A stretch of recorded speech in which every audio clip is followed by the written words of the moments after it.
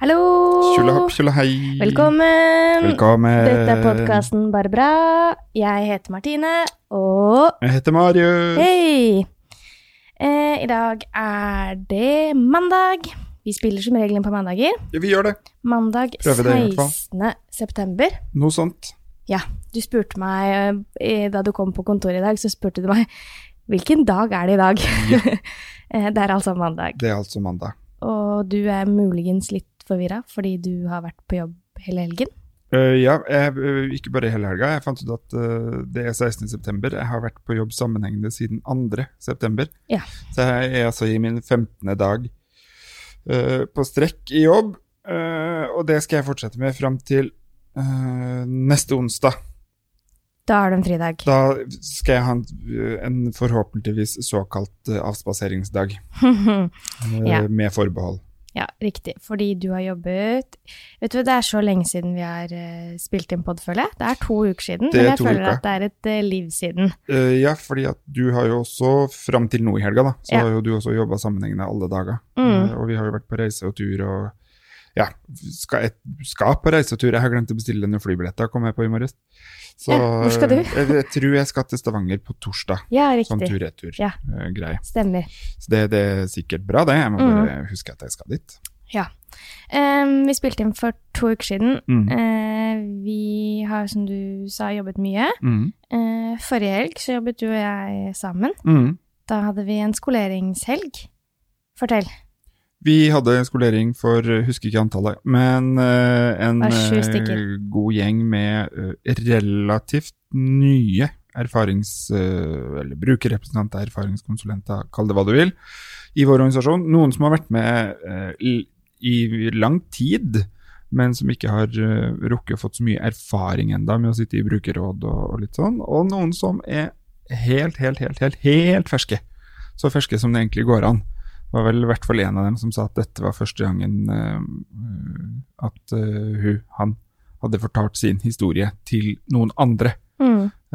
Så fersk går det altså an å være. Og vi kjørte dem gjennom et opplegg som vi håper at skal være med å bidra til at man blir litt tryggere på å kunne ikke bare bruke historien sin, for de aller fleste kjenner jo sin historie etter hvert, men kanskje aller mest kunne bruke sin erfaring, sin historie, til å representere organisasjonen. Men du sa at det var en skolering for brukerrepresentanter, og noe av det vi driver mest med i vår organisasjon jo brukermedvirkning. Og jeg får ofte spørsmål om hva det Ja. Eller sånn, ofte hva nå egentlig det? Ja, ofte får jeg spørsmål om sånn, hva det du egentlig gjør i jobben din?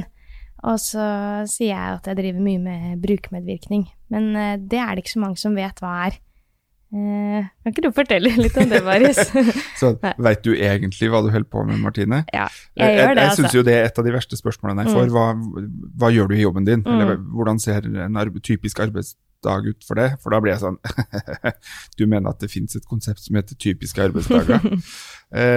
Og sånn det jo litt for oss begge, selv om vi har veldig ulike titler og ansvarsområder, så har vi jo mye likt i vår arbeidsmappe, hvis man kan si det sånn. Ja. Men brukermedvirkning, sånn rent definert, jo at som innbyggere i vårt flotte, vakre land og alt det der, så vi til tider, mange av oss i lengre tid og kortere tid, innom ulike offentlige tjenester. Og etter hvert også private tjenester. For eksempel så jo alle barn og ungdom innom skoletjenesten. Ja. Så alle har vært brukere av skolehelsetjenesten, barnevern en sånn tjeneste, Nav en sånn tjeneste. Det å bo i en bydel begynner man jo å se på som at man en bruker av en tjeneste. Ja. Og det jo noe med det, ikke sant? I det du benytter deg av, eller som en del av et større opplegg, så du en bruker. Tidligere tider så het dette alt mulig fra klienter til beboer, til elev, til, altså Gud vet. I hvert fall innenfor rusomsorg da. Nå heter det, hvis du inne på sykehuset, så du pasient. Hvis du benytter deg av tjenester på sykehus eller institusjon sånn innimellom, men du ikke innlagt, da du mer en bruker av tjenesten. Og brukermedvirkning handler jo da om at hver og en selvfølgelig skal ha medvirkning I sin sak eller situasjon eller behandling, mens det vi driver med jo da såkalt brukermedvirkning på tjeneste- og systemnivå, altså det hakker over hver og en. Så vi jobber jo for at barn på et systematisk nivå, på en korrekt måte, skal bli hørt I hver sin sak, men vi går jo da ikke inn som regel inn I enkeltsaker, sånn I vår vanlige arbeidshverdag I hvert fall. Så hender det seg jo at vi blir invitert inn I noen enkeltsaker, og noen ganger så bidrar vi direkte inn. Så brukermedvirkning handler jo om å passe på å være med å utvikle systemet, egentlig, sånn at systemet skal bli bedre gjennom å lytte til hver og en, og lytte til store grupper. Og vi representerer jo da gruppen barn av rus primært. Ja, så jeg pleier å si at vi jo, for det finnes jo da såkalt brukerorganisasjoner og pårørendeorganisasjoner, og vi jo gjerne en litt sånn god mix av begge deler, fordi at når vi inne og påvirker barnevernet for eksempel, så vi jo som brukerorganisasjon, fordi mange av oss har direkte erfaring fra barnevernet, å være I barnevernet og motta manglende eller motta god omsorg I barnevernet. Mens når vi for eksempel inne på rusbehandling, inne på institusjon, så vi I større grad en pårørende organisasjon. Det litt sånn hvilke hatter og hvilke bein. Så vi jo da representert I mange brukerråd og utvalg. Arbeidsgruppa, prosjektutvikling, bla, bla, bla, bla, bla. Så disse flotte folka som var på skolering med oss forrige helg, de har da lyst til å være brukerrepresentanter på vegne av vår organisasjon. Ja, det håper vi jo. Ja, bruke sin erfaring og etter hvert kunnskapen som vi har samlet sammen og I vår organisasjon til å gjøre tjenester og systemet bedre egnet for barn av rus. Ikke sant. Oi! Og familier og alt det der. Ja. Men jeg synes det var veldig fint. Veldig fin helg. Veldig enig. Ja, og det jo noe med at vi jobber jo med det her til daglig, og altså, det jo som en hvilken som helst jobb. Altså, mye blir vane. Absolutt, absolutt. Og da det veldig gøy å henge med folk som litt sånn nye og ferske og gira. Selv om jeg bare har jobbet med det her I underkant av et år, så jeg fortsatt ny og fersk og gira, altså. Men, men det jo en forskjell på det å ha det som en jobb, og det å gjøre det som en frivillig, da. Eller som en deltidsjobb for den saks skyld. Og så tror jeg I hvert fall mange I vår organisasjon som har lyst til å være kjempeaktive, har lyst til å jobbe med dette på fulltid, og har lyst til å gjøre det som jeg og du gjør, på en måte, kanskje undervurdere hvor mye det krever også av oss. For det jo faktisk ikke for oss, selv om vi godt vant, vi kjenner våre historier, altså, alt det der, så det jo noe med at I organisasjonslivet, og kanskje spesielt I en del brukerorganisasjoner, så jo vi som jobber her, vi bruker enormt mye av oss selv som eksemplifisering I kursing og skolering. Og jeg kjenner jo at det den jeg kjenner I dag da, det som blåmandagen, for jeg har hatt 2 sånne skoleringshelger på en måte på rad, hvor vi gjør noen av de samme øvelsene, og det krever ganske mye. Og jeg har jo snakket før om sånn at jeg kan bli sliten av min historie, men dette jo på en helt annen måte, for hverken jeg eller du står jo og forteller vår historie, men vi står jo og grever ganske dypt I på en måte opplevelser, følelsesmessige opplevelser, triggere, ting som har satt oss ut, altså en del litt sånn kanskje, ikke nødvendigvis negative, men litt sånn baksiden av medaljen hvis man ikke godt nok forberedt. Og det krever ganske mye å skal stå og si at man føler at man har feilet, og den gangen når det skjedde, så var det sånn og sånn og så. Altså, du står på en måte og har en psykologdebrief, men foran en stor gruppe. Ja. Og så skal du samtidig, kjenner jeg I hvert fall mye på den der samtidig være til stede og lytte og ta inn det som deltagerne kommer med da, av bekymringer, av livshistorier, av av sine opplevelser og fortellinger. Sånn at jeg kjenner at det en sånn jeg er langt ifra lei av historie og sånn, men jeg kjenner at jeg har kjent på mange følelser på kort tid de siste 2 ukene. Og så skal vi kommende helg ha nettverkssamling ikke for vårt nettverk. Det sånn, jeg har lyst til å gråte, ikke fordi at jeg gruer meg, fordi at jeg gleder meg veldig, men fordi at jeg kjenner at det sånn, hvor skal jeg finne det overskuddet? Ja. Og så vet jeg at det kommer. Det kommer. Ja, sånn, så det er jo heldigvis å takke Gud og vår Herre og et eller annet hva man tror på, så har jeg ADHD. Altså, det lønner seg noen ganger, det. Fytti rakkeren, altså. Ja. Så jeg kjenner at nå er jeg bare elever. Jeg går på autopilot, jeg går hjem på kvelden. Skal vi jo ikke til helga, da skal vi jo bo sammen, alle sammen, samtidig en hel helg. Ja. Så det er et sånn ekstra greie, men jeg kjenner jo at mye av det som redder meg for tida, er faktisk komme hjem stille og rolig. Jeg har begynt å se Side om side på NRK, jeg har aldri sett det før. Det er jo hysterisk festlig, og Ex on the Beach. Ja. Det er de 2 tingene som redder meg. For jeg slipper å tenke, jeg kan bare le. Og det å ha noe å le av, det er viktig, når du kjenner at følelsene er litt sånn frynsete da, og ikke sånn, noe deprimert og lei meg, langt derifra, jeg går jo egentlig rundt og er ganske superhappy og har det veldig bra, men det er sånn frynsete. Ja. Litt sånn som skal til, liksom. Ja, det er litt sånn rufseteppe, kjenner jeg. Filleriet. Ja, rett og slett, for jeg kjenner litt sånn filleriet. Det er sånn, jeg begynte å gråte i går av en episode på Side om side, liksom. Fortell, hva var det som skjedde i den episoden? Celine og Christian går fra hverandre. Ja, riktig. Altså, det er vel 6. sesong, sesongen før den nå. Og hvor da Celine gjør om hele den her bekreftelsesfeiringen på deres bryllup eller forlovelse, eller hva det er, om til liksom 50-årsdag til han Gullestad. Ja. Da kom det noen tårer, liksom. Jeg bare, herregud! Ja. Og dette er jo det verste at det synes du blir sånn rørt når du snakker om det nå. Jeg gjør det, for det er som fylleriet, liksom. Så jeg sa det til Thomas og kjæresten min, at bare sa, herregud, det skal så lite til. Ja. Jeg er så til stede i alle følelser, og det er veldig fint, men det er også litt slitsomt, for jeg blir veldig barn av. Så jeg er veldig sånn barn av. Så det skal veldig lite til også nå, for at jeg synes at noe er veldig vanskelig. Altså det, og da er det ikke bare vanskelig, det er katastrofe. Ja, riktig. Så det er det jeg kjenner egentlig som kanskje er det tyngste, at det der, plutselig må jeg være bevisst på å jobbe med de her katastrofetankene, samtidig som jeg skal stå og snakke om det å håndtere katastrofetankene sine som frivillig.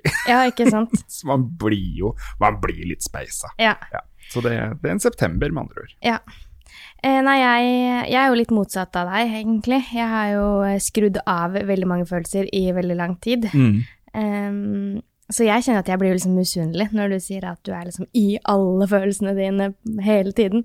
Men det kommer da, og jeg vet at egentlig så hater jeg å ha det sånn som du sier at du har det nå. Eller jeg vet ikke om jeg hater det da, men det er jo litt slitsomt det også. Ja, for du blir jo litt, jeg i hvert fall kjenner jeg blir litt sånn ekstra på vakt. Altså, det er nesten sånn angsten for angsten-greia, eller redsel. Jeg blir redd for at det skal komme redsel, på en måte.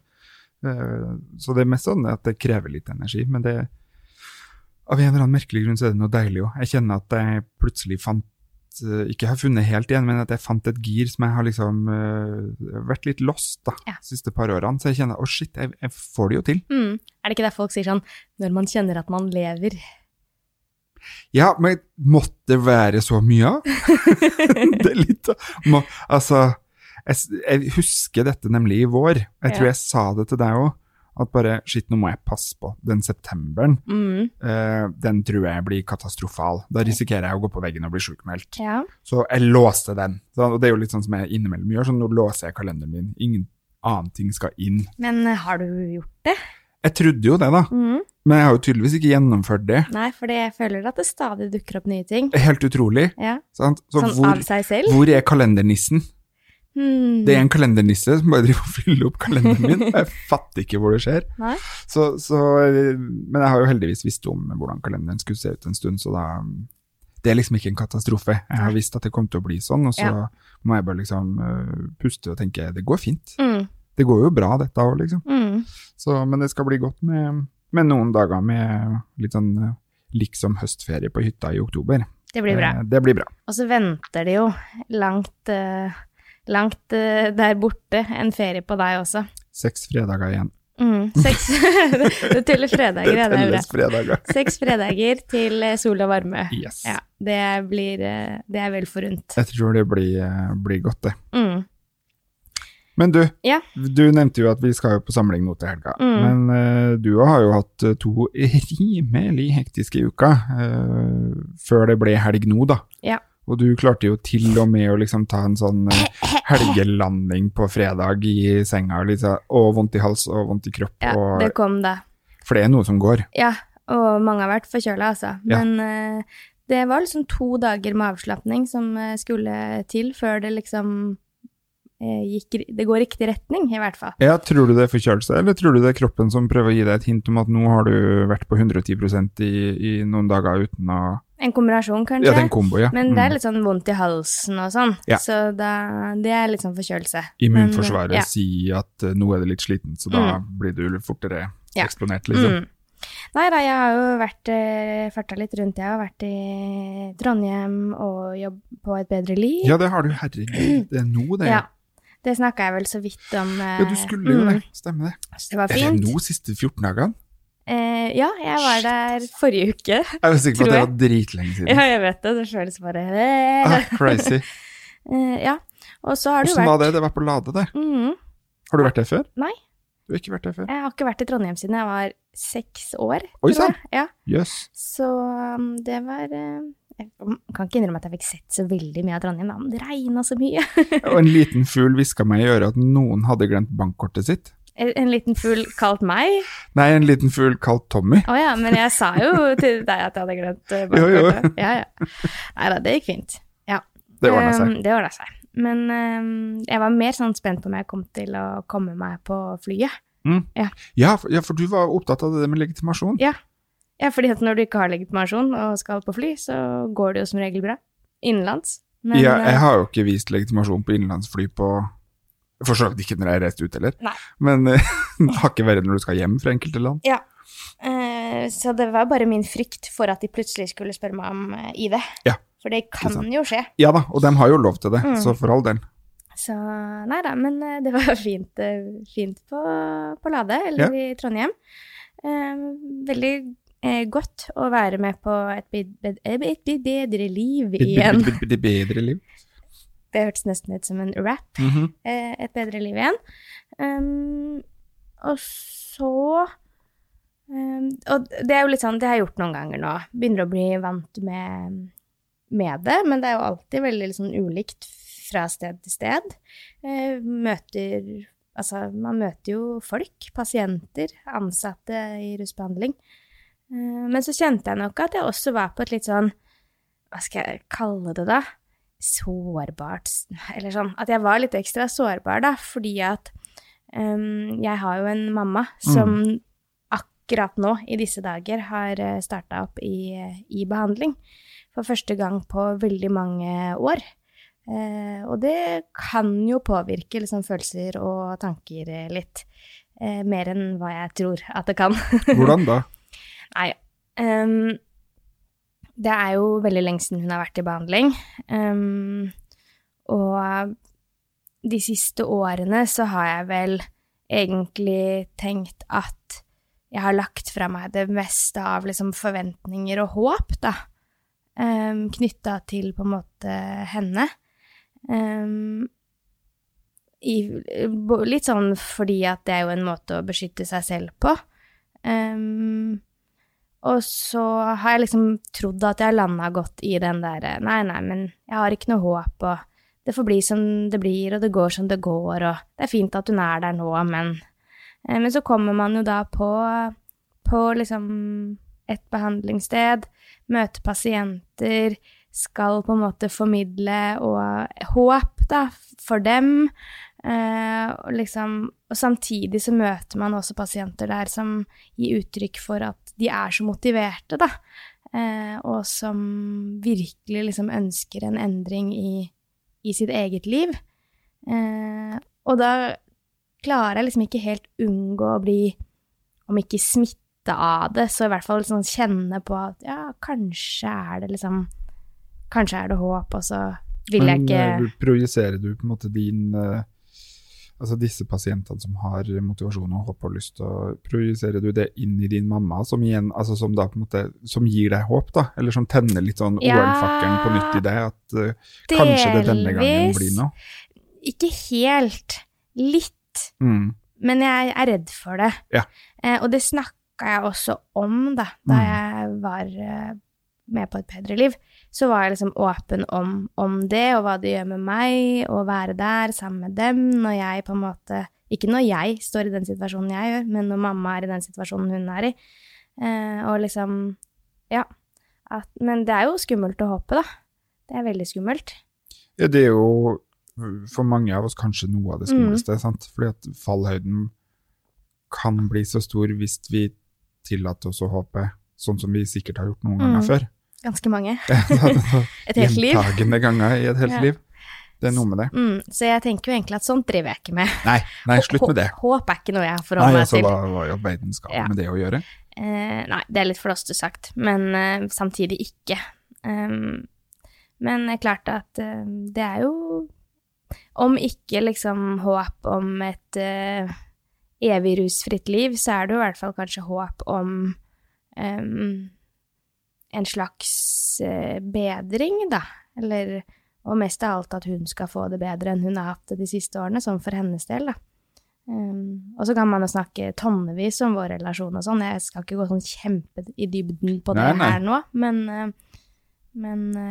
det er jo noe veldig fint, Martine, uansett tenker jeg, at det du håper på er at hun skal få et bedre liv, at hun skal få en bedre hverdag, som kanskje i det innebærer mindre vondt og mindre utfordringer i hennes hverdag. Og hvis hun har det bedre, så vil jo det smitte over på deg også, altså i den relasjonen da, tenker jeg. At det gjør jo noe med relasjonen. Det er jo en forskjell på om hun har det på en måte stabilt godt, og du vet at hun har en god dag, enn hvis det er total krise. Selvfølgelig. Sant? Så det men så er det kan jo være skummelt å håpe, men så er det jo litt ok. Ja. Om det kan bli noe bedre da. Absolutt, og for oss begge tenker jeg. Samtidig så er det sånn at før da, så var det jo litt sånn at mitt ve og vel liksom utelukkende var avhengig av hvordan det gikk med henne. Så hvis noen spurte meg sånn, hvordan går det med deg, Martine?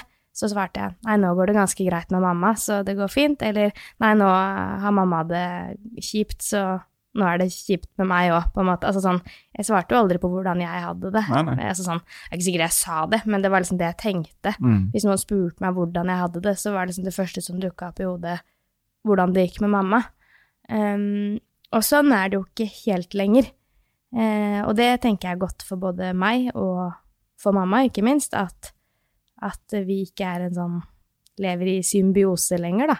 Det er jo fint at du kan ha gode dager selv om det ikke går så bra med henne. Ja, sant, det er noe med det, at du kan få lov til å ha gode dager og ha ditt gode liv, selv om ikke hun har gode dager og et godt liv akkurat her og nå, på en måte. Så, men klart at, så det kjenner jeg jo litt på nå, at sånn, fint at hun er der, jeg er glad for det, jeg håper virkelig at hun får det bedre, men så skal jo jeg liksom fortsette mitt liv uavhengig av hvordan det går med henne da.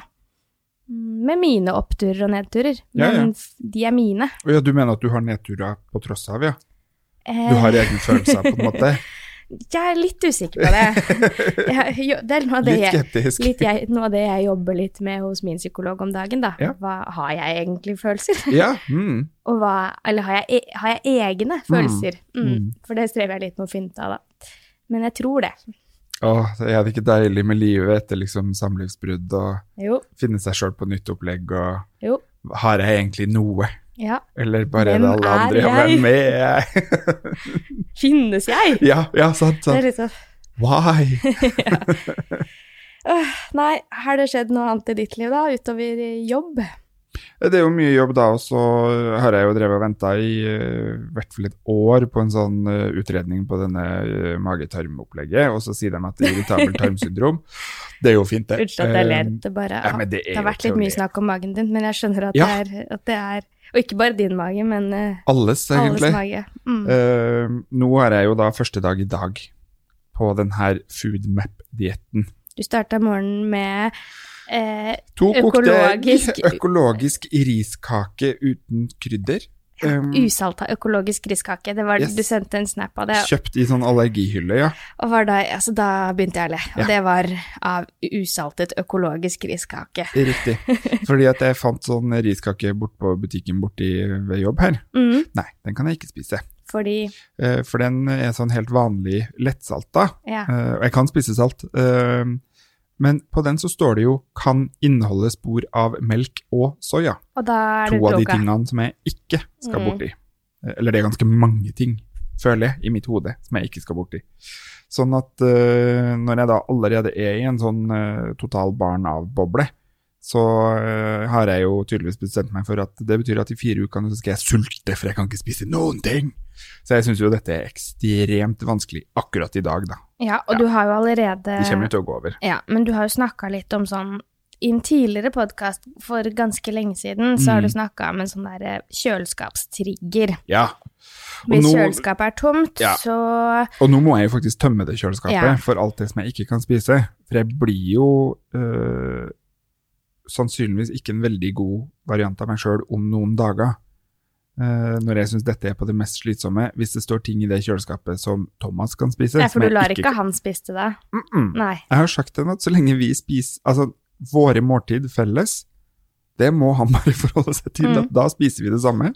Hva han spiser ellers, vær så god. Men det blir altså ingen sjokolade, det blir ingen potetgull, det blir ikke noe sånt på 4 uker. Ja, spennende. Jeg lurer veldig på om jeg klarer å finne mye sjokoladepapir I hans jobbbil etter hvert. Det kan godt være. Men for det var jo her, var det forrige helg, hvor du også fikk en ganske kraftig reaksjon på tomt kjøleskap. Ja, eller akkurat da så var det sånn, akkurat de ingrediensene til frokost som jeg vil ha. Var ikke der, ja. Og det setter I gang en del følelser. Ja, om det gjør. Så jeg er spent. Da var jeg faktisk sint. Det ganske lenge siden at jeg har vært liksom sint. Da var jeg sånn, jeg følte meg liksom avvist og ble sånn. Men det gikk jo over da. Ja. Men akkurat da tok det faktisk litt tid. Ja. Da var jeg sint I noen timer, og det jo ikke langsint. Det pleier jo liksom bare altså jeg ferdig med det. Men da tror jeg det var hele komboen, det var liksom fullt av folk på lørdag kveld hjemme hos oss når jeg kom fra kurset, og hadde egentlig bare lyst til å helle bensin på alle og kaste en lighter og gå. For så mye åpen vei for noe sosialt akkurat da. Og så liksom våkne søndagsmorgen grytidlig, sove litt sånn halvveis greit, og så det tomt for den frokosten som jeg hadde behov for akkurat da. Nei, forrige søndag var ikke vært noen ting før klokka var blitt 11 eller noe sånt. Nei, det tok litt tid altså. Overraskende lang tid. Ja. Nei, så blir det spennende å se hvor påvirket du blir av de matgreiene her nå da. Altså foreløpig kan jeg jo heldigvis spise noen sånne ting på morgenen som jeg relativt vant til, liksom egg og det, bacon og den del sånt, men det jo, jeg ser for meg at lunsj kan bli utfordrende, så det med liksom bare gå gjennom alle de her listene og lagre opp litt her på jobb, på veien, for det jo en del ting jeg kan spise, det bare at det ikke alt jeg synes like morsomt å spise. Som usalta riskake. Ja, eller på en måte sånn, ok, jeg kan spise spelt glutenfritt brød fra bakeren med ren kokt skinke. Ja. Jeg synes jo ikke ren kokt skinke så mye å juble for. Nei, enig. Jeg liker salami. Men I salami så det løk og hvitløk. Ja, sant? Så det sånn, det pusher meg på sånne vaneting. Ja, du blir litt sånn barnsligere. Ja. Det akkurat det. Ja. Jeg kan bli veldig barnslig på dette. Og så tror jeg faktisk det største utfordringen på kort sikt det at vi på samlinger, at vi har workshopper, at det mye mat som skal preppes av andre. Det kjenner jeg en utfordring. For jeg kjenner at jeg blir han som litt plagsom. Litt sånn, ja, jeg tåler ikke det. Hva gjør det med deg?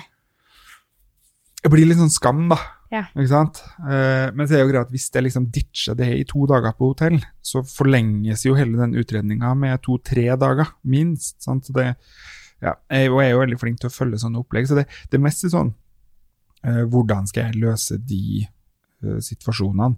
For det gjør meg ingenting å liksom gi opp laktose og iskrem og drit og lort på hotellet, liksom, det går fint. Men sånn, å måtte unngå en del ting, og risikere da, å få tallerkenservering, og så det faktisk av alt som på tallerkenen, som ser kjempegodt ut, så kan jeg utelukkende spise det kjøttstykket, men det må skrapes av saus først. Skjønner du? Ja. Det sånn, ja, så fint. Og jeg ikke så god på tanken rundt på at jeg kan gå rundt og være sulten. Nei. For jeg synes ikke det å gå rundt og være sulten en ok følelse. Nei. For det gjør noe med meg. Ikke nødvendigvis humøret, men det trigger en del andre sånne følelser som jeg ikke synes så kule da. Så vi får se. Det kan vel bli eggkoker og egg da, eller sånn vannkoker og egg på rommet på hotellet, og 40 kasser med økologisk usalta, ukrydra riskake. Ja, du kan kjøpe deg en eggkoker. Eller så kan jeg kjøpe puffet ris, fordi at puffet ris og sånn riskake jo same shit. Ja. Det smaker jo til og med det samme. Men jeg kan ikke gå rundt og spise puffet ris, laktosefri melk og sukker. Altså, du kan, men... Ja, men det jo ikke næring. Nei, det det ikke. Alt som feil med det, liksom. Ja. Voksen mann kan ikke gå rundt og spise det 4 ganger om dagen. Det blir vanskelig. Så det noen sånne, det trigger noen sånne hverdagsutfordringer. Ikke kunne tygge tyggis, for eksempel, for jeg skal unngå xylitol og sorbitol og alt det der. Så det godt... Det blir noen dager nå, tror jeg, når det blir reising og sånn, at det blir vanskeligere å bli sulten, og så vet jeg det på forhånd, så da får det gå greit. Men det jo litt sånn, det høres jo kanskje litt sånn ut som om ikke en bagatell, så i hvert fall litt sånn, ja, det mat liksom, det 4 uker og sånn. Ja da. Men du jo et rutinemenneske. Ja, absolutt, i høyeste grad. Og du jo liksom trygghetssøkende på veldig mange sånne områder. Ja. Og det jo liksom hele... Har jeg styringen på det, så går det fint. Ja, hele hverdagen og rutinene dine som blir rokket ved. Ikke sant? Og det kan jo utfordre litt. For det blir jo sånne småting som, du kan jo bare kjøpe deg på en måte en halvstekt kyllinglår. Nei, fordi at du skjønner, det halvstekte kyllinglåret, det har vært marinert. Så det kan jeg ikke spise. Sant? Det noen sånne småting som jeg tenker sånn, really? Prøv å kjøre på Circle K og finne noe som uten alt av allergener. Det finnes jo ikke, sant? Så, men jeg skal klare å finne ut av dette, for hele poenget jo at livet skal bli bedre etterpå. Så det jo liksom konseptet her. Det løser seg. Så da tenker jeg at dette løser seg, og det viktigste at jeg ferdig med den driten her før jeg skal på ferie. Jepp. For da har jeg ikke tenkt å være på diett, for å si sånn.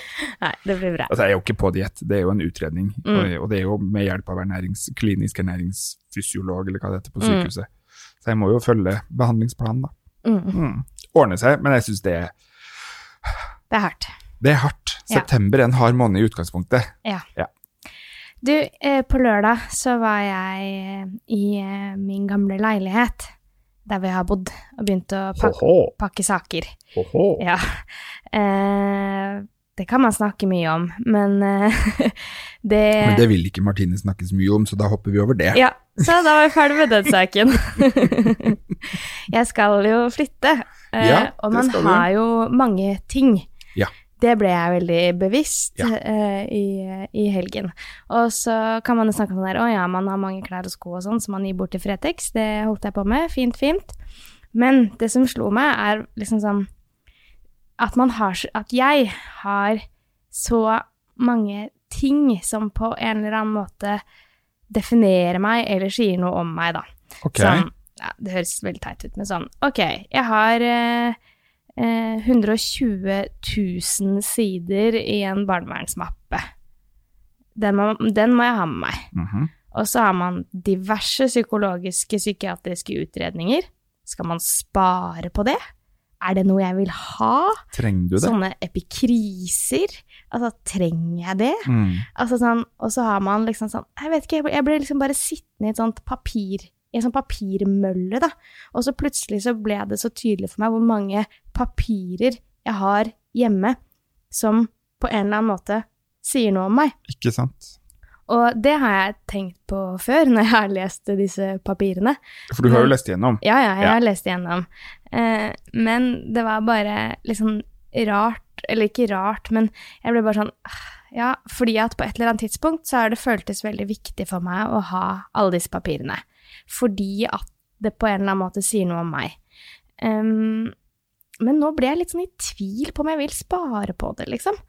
Jeg vet at jeg vil ha barnevernsmappa mi, og det har vært litt sånn viktig for meg, fordi at jeg vil ikke at den skal ligge på et eller annet byarkiv, fordi det er nemlig der det handler, på et eller annet havner. Yep. På et eller annet tidspunkt så blir man ikke et menneske, men et historisk fenomen. Ja, du blir et arkivnummer. Du blir et arkivnummer, og du havner altså i Oslo bys, hvis du er fra Oslo da, i et historisk arkiv i byarkivet som handler om å dokumentere historie. Det er jo litt spennende. Men ja, det er jo litt gøy, sånn om 200 år, at noen kan være med på det her, hvem tror du at du er? Og så sånn, oi, din tippoldemor Martine, hun var barnevernsbarn. Ja, og så sier det noe om samtiden eller fortiden da, etter hvert. Men den mappa di, du vet at den ligger i byarkivet allerede, fordi at den du har er en kopi. Ja. Jo, og jeg var ikke det jeg mente, at liksom ingen andre skal få ha den. Du er ikke på liksom My Precious? Nei. Nei da, så For det er litt sånn lost case, liksom. Ja, men jeg bare er litt sånn ukomfortabel med at den skal ligge et sted uten at jeg har den selv også. Ja, ser den. Jeg har samme opplevelsen. Ja, så den har jeg på en måte, og den veier jo 350 kilo og tar stor plass. Men kunne vært et stuebord. Ja, kanskje det er det jeg skal gjøre. Glassplate oppå. Men den får bare liksom ligge på boden eller noe sånt nå, så får man plukke det fram når man har behov for å lese eventuelt. Men liksom alle de andre papirene da, som er sånn, det blir litt sånn, jeg vil ikke ha det her.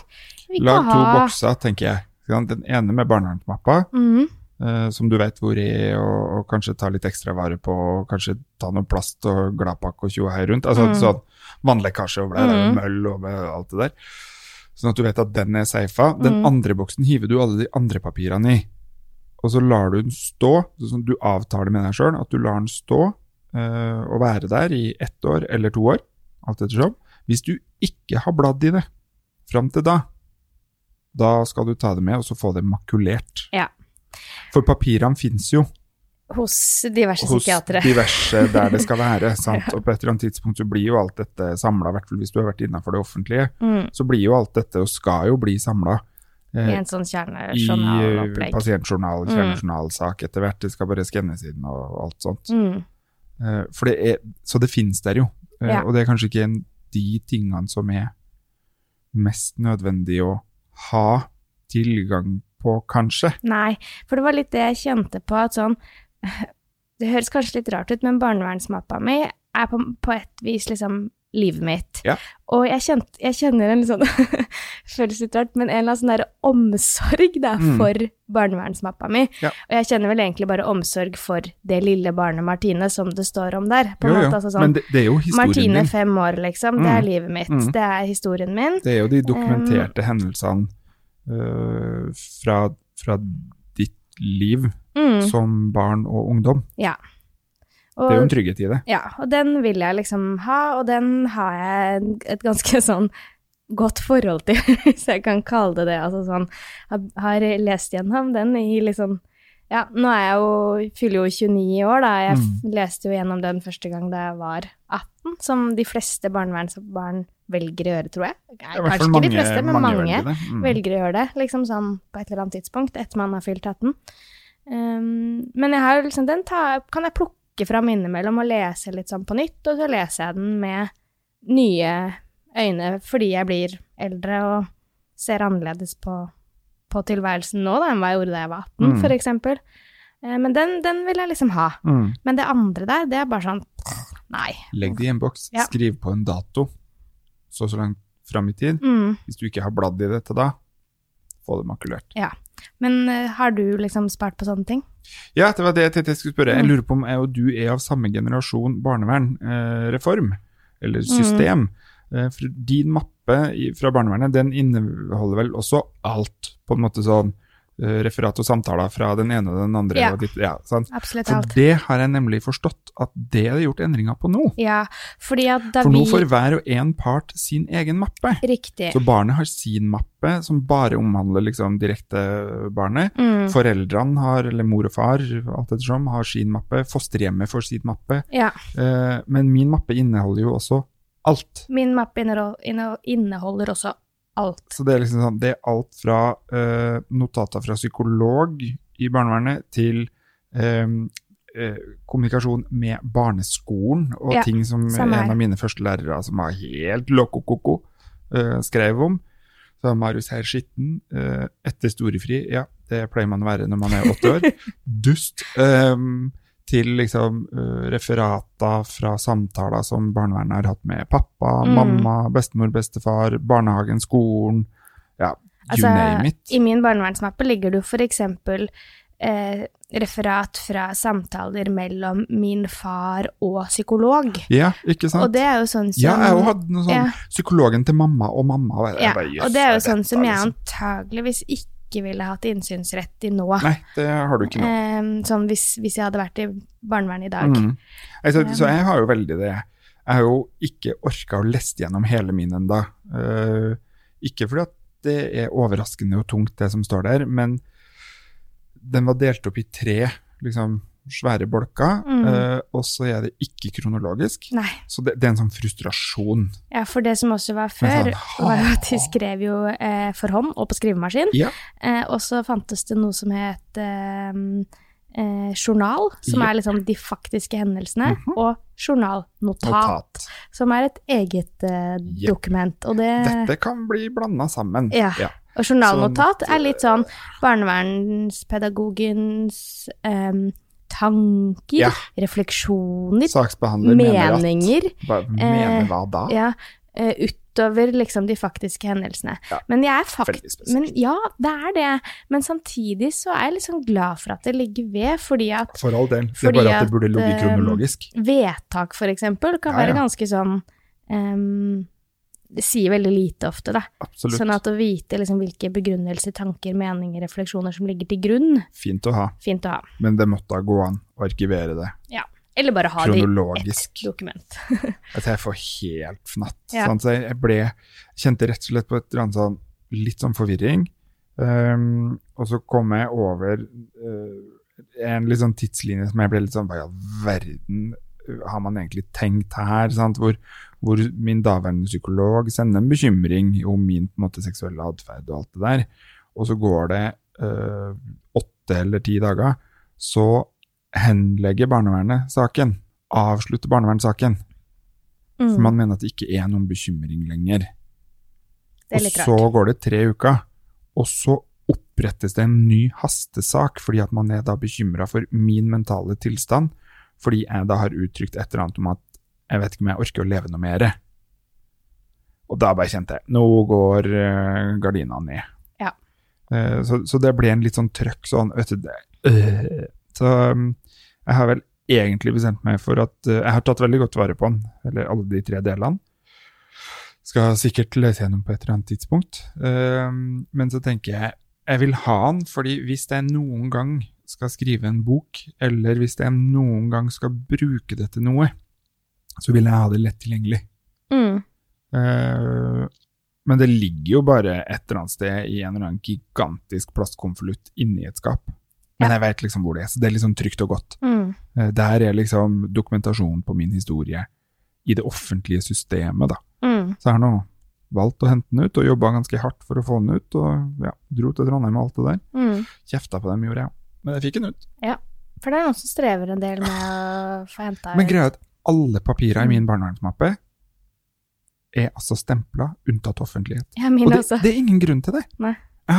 Det har aldri vært fattet et fylkesnemndvedtak i min sak. Jeg har aldri vært tvangsplassert, jeg har aldri vært hurtigplassert, ingenting.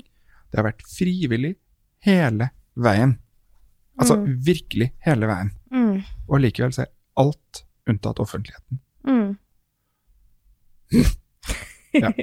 Så, men det er jo sikkert noe jeg kunne vunnet på i en eller annen erstatningssak og fått 50 000 eller 75 000. Hva er det folk søker om? Kompensasjon for tapt Kan ikke jeg bare sende kredittkortregningen min I stedet? Barndom? Det ikke det? Jo, Hva heter det? Jo, det noe sånt. Det sånn tapt og ødelagt barndom. Ja.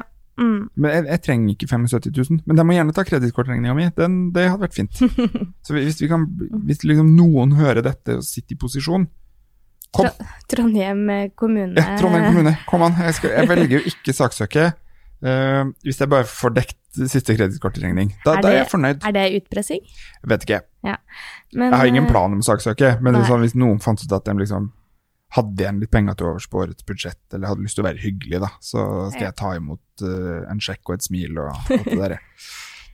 Neida, jeg valgte på et eller annet tidspunkt å ikke gjøre noe mer overfor Trondheim kommune og for så vidt skolesystemet, og det ikke noe jeg angrer meg for I dag. Nei. Så det var mitt valg. Men det der var en veldig fin overgang til den følelsen jeg har valgt. For du sa det... Ja, du har valgt følelsen. Ja, du sa det ikke noe jeg angrer meg for I dag. Og den følelsen jeg har valgt, det anger. Hva ditt forhold til... det en følelse? Ja, man kan... Du er helt sikker? Kanskje ikke en grunnfølelse, men komplementær følelse. Men man kan føle anger. Anger, ja. Hva ditt forhold til anger? Litt ambivalent, tror jeg.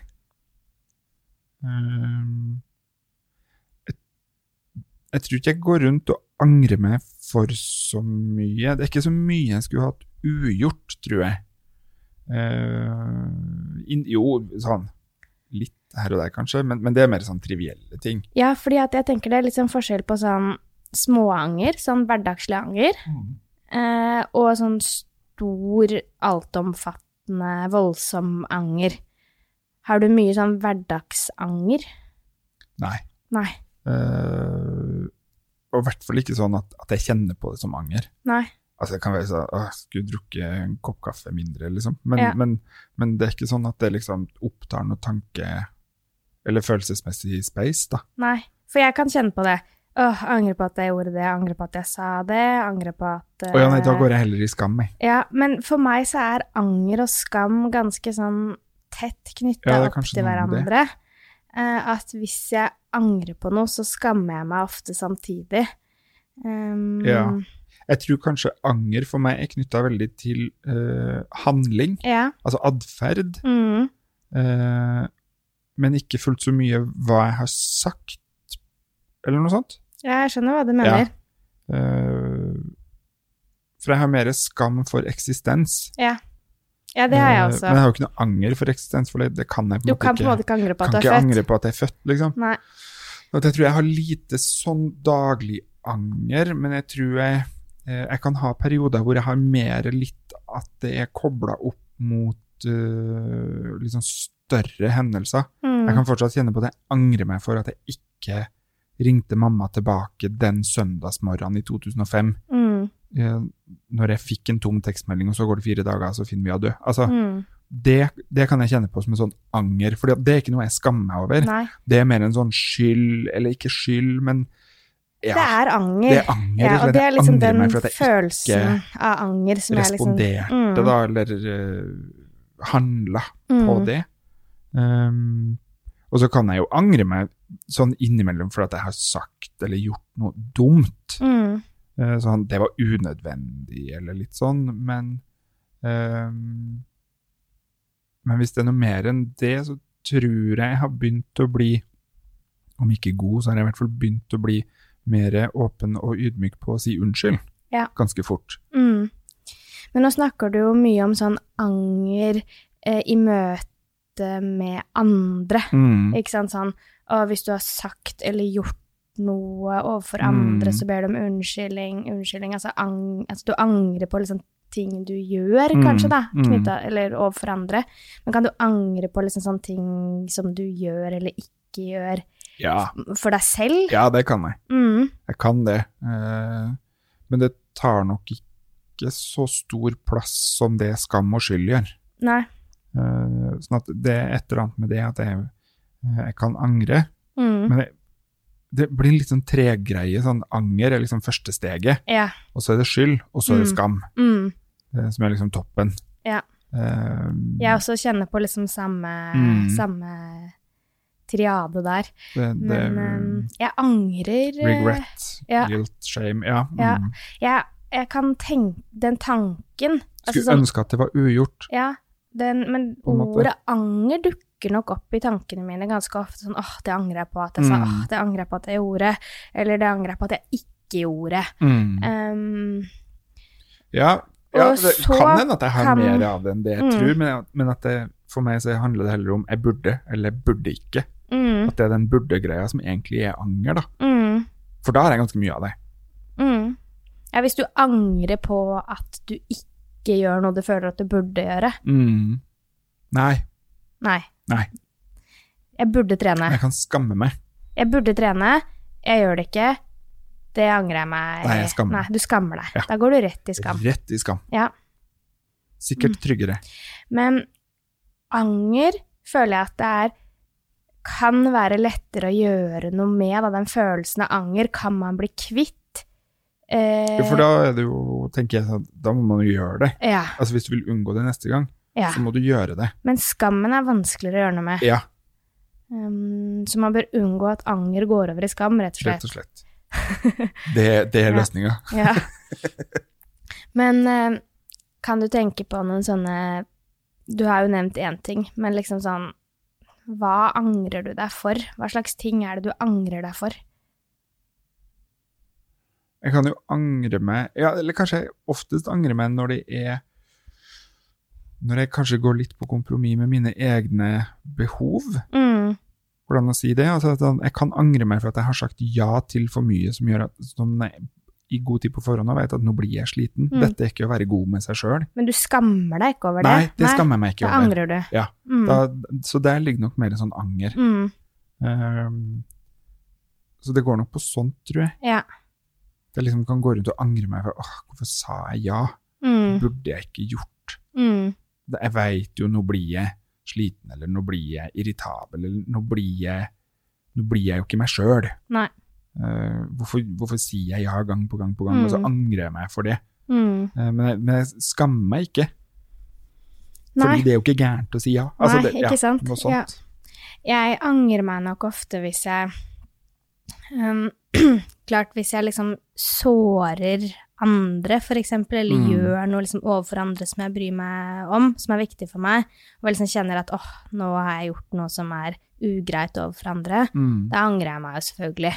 Men det ikke alltid jeg skammer meg, men da kan angeren bli sånn altoppslukende, liksom, altså sånn, anger. Altså sånn at angeren spiser meg opp, selv om jeg nødvendigvis ikke skammer meg, da. Det liksom vanskelig å... Men de liksom nært knyttet opp mot hverandre, de følelsene liksom anger og skyld og skam. Ja, jeg tror nok at når du sier det sånn, så tenker jeg at da nok min anger ofte knyttet opp i relasjon til andre. Mer enn... Til deg selv. Til meg selv. At det mer sånn at jeg kan angre meg over at jeg snakka strengt, eller at jeg hevet stemmen, eller men at anger kan ordnes med blant annet å si unnskyld, da. Eller legge seg flat, ikke for å legge seg flat, men fordi man faktisk innrømmer at her det som har tatt feil, eller her jeg bomma, eller det var ikke meninga. Et eller annet med det. Ja. Du nevnte jo en ganske sånn stor ting som du angrer på, som knyttet til moren din, at du ikke ringte. Men kan du komme på liksom andre sånn altså sånn, hvis du tenker sånn, sett at du dør i morgen da, det noe du liksom angrer på i ditt eget liv? Ja, da det nok mer sånn at jeg i eget liv, jeg angrer meg for at jeg ikke har turt å kjenne mer etter, og turt å følge mer det jeg har lyst til. Altså at og da det mye det går på kompromiss med hva jeg egentlig har lyst til. At jeg kanskje i litt for stor grad, spesielt i perioder, vil please. Andre. Please andre, ja. Eller please normaliteter. På sett og vis. Altså, nei, men det jo det som normalt, så da må jeg gjøre det. Selv om jeg ikke har lyst, jeg synes ikke det gøy engang. Og at jeg da føler meg litt fake, eller altså ikke genuin. Ja, det kan jeg kjenne på anger på. Ja. Og det tror jeg en sånn som jeg ville på en måte hatt på sykeleie, sånn, at jeg ikke var mer meg selv, eller hva nå enn det da. Det kanskje det også, som den nå egentlig. Men i går så var jeg sammen med en jente, holdt jeg å si, altså sånn, en venninne av fostersøsteren min, som sa, jeg mer sånn typen som angrer på, eller jeg vil angre på, nei, hva var det hun sa? Jeg har ikke lyst til å angre på ting jeg ikke har gjort. Altså sånn, du sånn som angrer for ting du ikke har gjort? Sjanser du ikke har tatt? Altså du angrer mer over ting du ikke har gjort enn ting du har gjort? Nei. Skjønner du hva jeg mener? Ja. Jeg angrer nok mer på ting jeg potensielt da har gjort eller har tenkt. Eller har vært på vei til, for den saks skyld, enn ting jeg ikke har gjort. Ja. Jeg tror nok mange kan gjøre det sånn, angre på at jeg ikke dro på utveksling da jeg studerte, angre på at jeg ikke tørte å søke på den jobben, angre på at jeg ikke, nå kommer jeg ikke på ting, men skjønner hva jeg mener? Det er mye sånn burde. Ja. Men at når det er anger, så er det sånn fordi at det er for sent, på en måte. Mens burde er jo kanskje noe man i større grad kan gjøre noe med, da. Ja. Nei, jeg har ikke så mye av det, altså. Nei. Jeg har ikke så mye av sånn, og jeg angrer meg for at jeg ikke dro på Roskilde når jeg var 20, eller jeg angrer meg for at jeg ikke dro på Interrail, eller angrer meg for at jeg ikke tok grep og prøvde enda hardere å fullføre videregående skole, eller, altså, jeg har veldig lite av den type anger. Ja, egentlig så det er nok mer sånn relasjonell angerting, at jeg angrer meg for at jeg ikke var den som tok opp kontakten og prøvde å pleie det vennskapet, sånn at det vennskapet fortsatt hadde vært, på en måte. Men du lever godt med den angeren? Ja, det kan jeg leve helt greit i, for det har gått 10 år, da er det ikke den ja. Men jeg kjente på det da jeg begynte å jobbe her, eller da jeg skulle bestemme meg for om jeg hadde lyst til å begynne å jobbe her, så hadde jeg jo en jobb som jeg trivdes veldig godt i. Jeg jobbet jo som lærer og hadde det kjempebra i den jobben. Og da var jeg jo redd for at jeg skulle angre på at jeg sa opp min gamle jobb. Ja. Men så var jeg også veldig redd for at jeg skulle angre på at jeg ikke tok den muligheten. Ja. Ikke sant? Sånn der, og da kjente jeg på den der redd for å angre på at jeg ikke tok en sjanse. Enn visst at. Ja. Samtidig som jeg var redd for å angre på å forlate noe som var veldig bra og trygt og godt. Ja. Men da var det jo liksom, følte jeg at det var anger i alt, i alle retninger. Det var liksom ikke mulig å ikke angre. Nei, sant. Men jeg har ikke angret da, så det var jo egentlig ikke anger i begge retninger, for jeg har ikke angret. Men det er jo ikke sikkert at du hadde gjort det hvis du ikke hadde begynt å jobbe her. Ikke hadde begynt å jobbe her heller. Nei. Sant? Det er jo ikke en garanti. Men det er det vanskelig å vite. Jeg tror det er da folk sier sånn, jeg er redd for å angre på. Ja. Og så problemet er jo at den angeren for en sjanse man ikke tar, for eksempel, den får man jo liksom aldri bekreftet eller avkreftet. Nei. Fordi man ikke prøver. Nei, det er noe med det. Ja. Men da har nok du og jeg litt sånn ulikt forhold til anger, fordi anger kan være sånn altoppslukende følelse hos meg innimellom. Jeg kan angre meg liksom så voldsomt for sånne små ting da, men det er nok da når de går over i skam også. Men da kan jeg liksom gå rundt i dagevis og bare tenke sånn, jeg angrer. Herregud, jeg angrer så mye på det. Og så bare er det sånn bitteliten ting da, som kan bli en kjempestort sånn monster av anger. Ikke sant. Nei, der er nok mer sånn, jeg kan angre for at jeg gjorde det akkurat sånn, men da kan jeg enten si unnskyld, men gjerne så er det sånn, jeg burde ikke dratt på den greia. Og så angrer jeg meg for at jeg dro dit, men jeg skammer meg for det som skjedde. Så jeg går fort fra forbi anger. Ja, det er bare et steg på veien. Fremover da. Det var dypt. Det er sånn quote, det er sånn, anger er bare et steg på veien til skam. Ja. Nydelig. Er det noe du føler at du må gjøre i livet? Eller er det noe du kommer til å angre på at du ikke gjør i livet fremover? Tenker du sånn? Det må jeg gjøre i livet, hvis ikke så kommer jeg til å angre. Nei, jeg tror jeg er enn så lenge såpass skrudd sammen, eller fra hverandre, alt ettersom, at jeg akkurat nå fordi jeg har nok med å forholde meg til her og nå, og en stund fremover. Jeg synes det der livet-greia er et vanskelig konsept. Ja, Enig. Ja, det et eller annet med det. Ja. Et eller annet med, også, det et eller annet i bakhodet som sier, nei, men ikke gå den veien, sant? Og tenke sånn, i løpet av 10 år så skal jeg, eller om 20 år, da må jeg ha gjort sånn og sånn og sånn og sånn, eller opplevd sånn og sånn og sånn, fordi at da lager jeg en vei som ment for å feiles. Eller, ja, noe sånt. Så det et eller annet med jeg synes det på en måte merkelig behagelig å være her og nå, og noen måneder frem da. Altså jeg jo en planlegger, så jeg liker jo liksom... Du planlegger ting i 2021 liksom? Ja, sånn, men det går mer på sånn, hvor har vi lyst til å reise på ferie, fordi at det har en konsekvens for i dag. Og også sånn jobbting og... Ja, altså hvis vi skal til Bali, som jeg har lyst til, i løpet av før 2030, og det blir forbudt å fly, så må vi begynne å spare, på en måte. Så det mer en sånn, har lyst til hva konsekvensen-tenking. Men jeg har jo nei, jeg har sluttet å tenke sånn, hvor jeg om 10 år? Fordi at da tror jeg, eller da vet jeg at jeg fort går i en sånn, da må jeg gjøre endringer nå. Og det orker jeg ikke. Nei, jeg heller ikke sånn hvor jeg om 10 år. Jeg har heller ingen sånn store greier jeg må oppnå i livet, hvis ikke så kommer jeg til å angre. Fordi det jo mange som sier det. Altså, det må jeg gjøre. Det må jeg få til i livet. Hvis ikke så kommer jeg til å angre.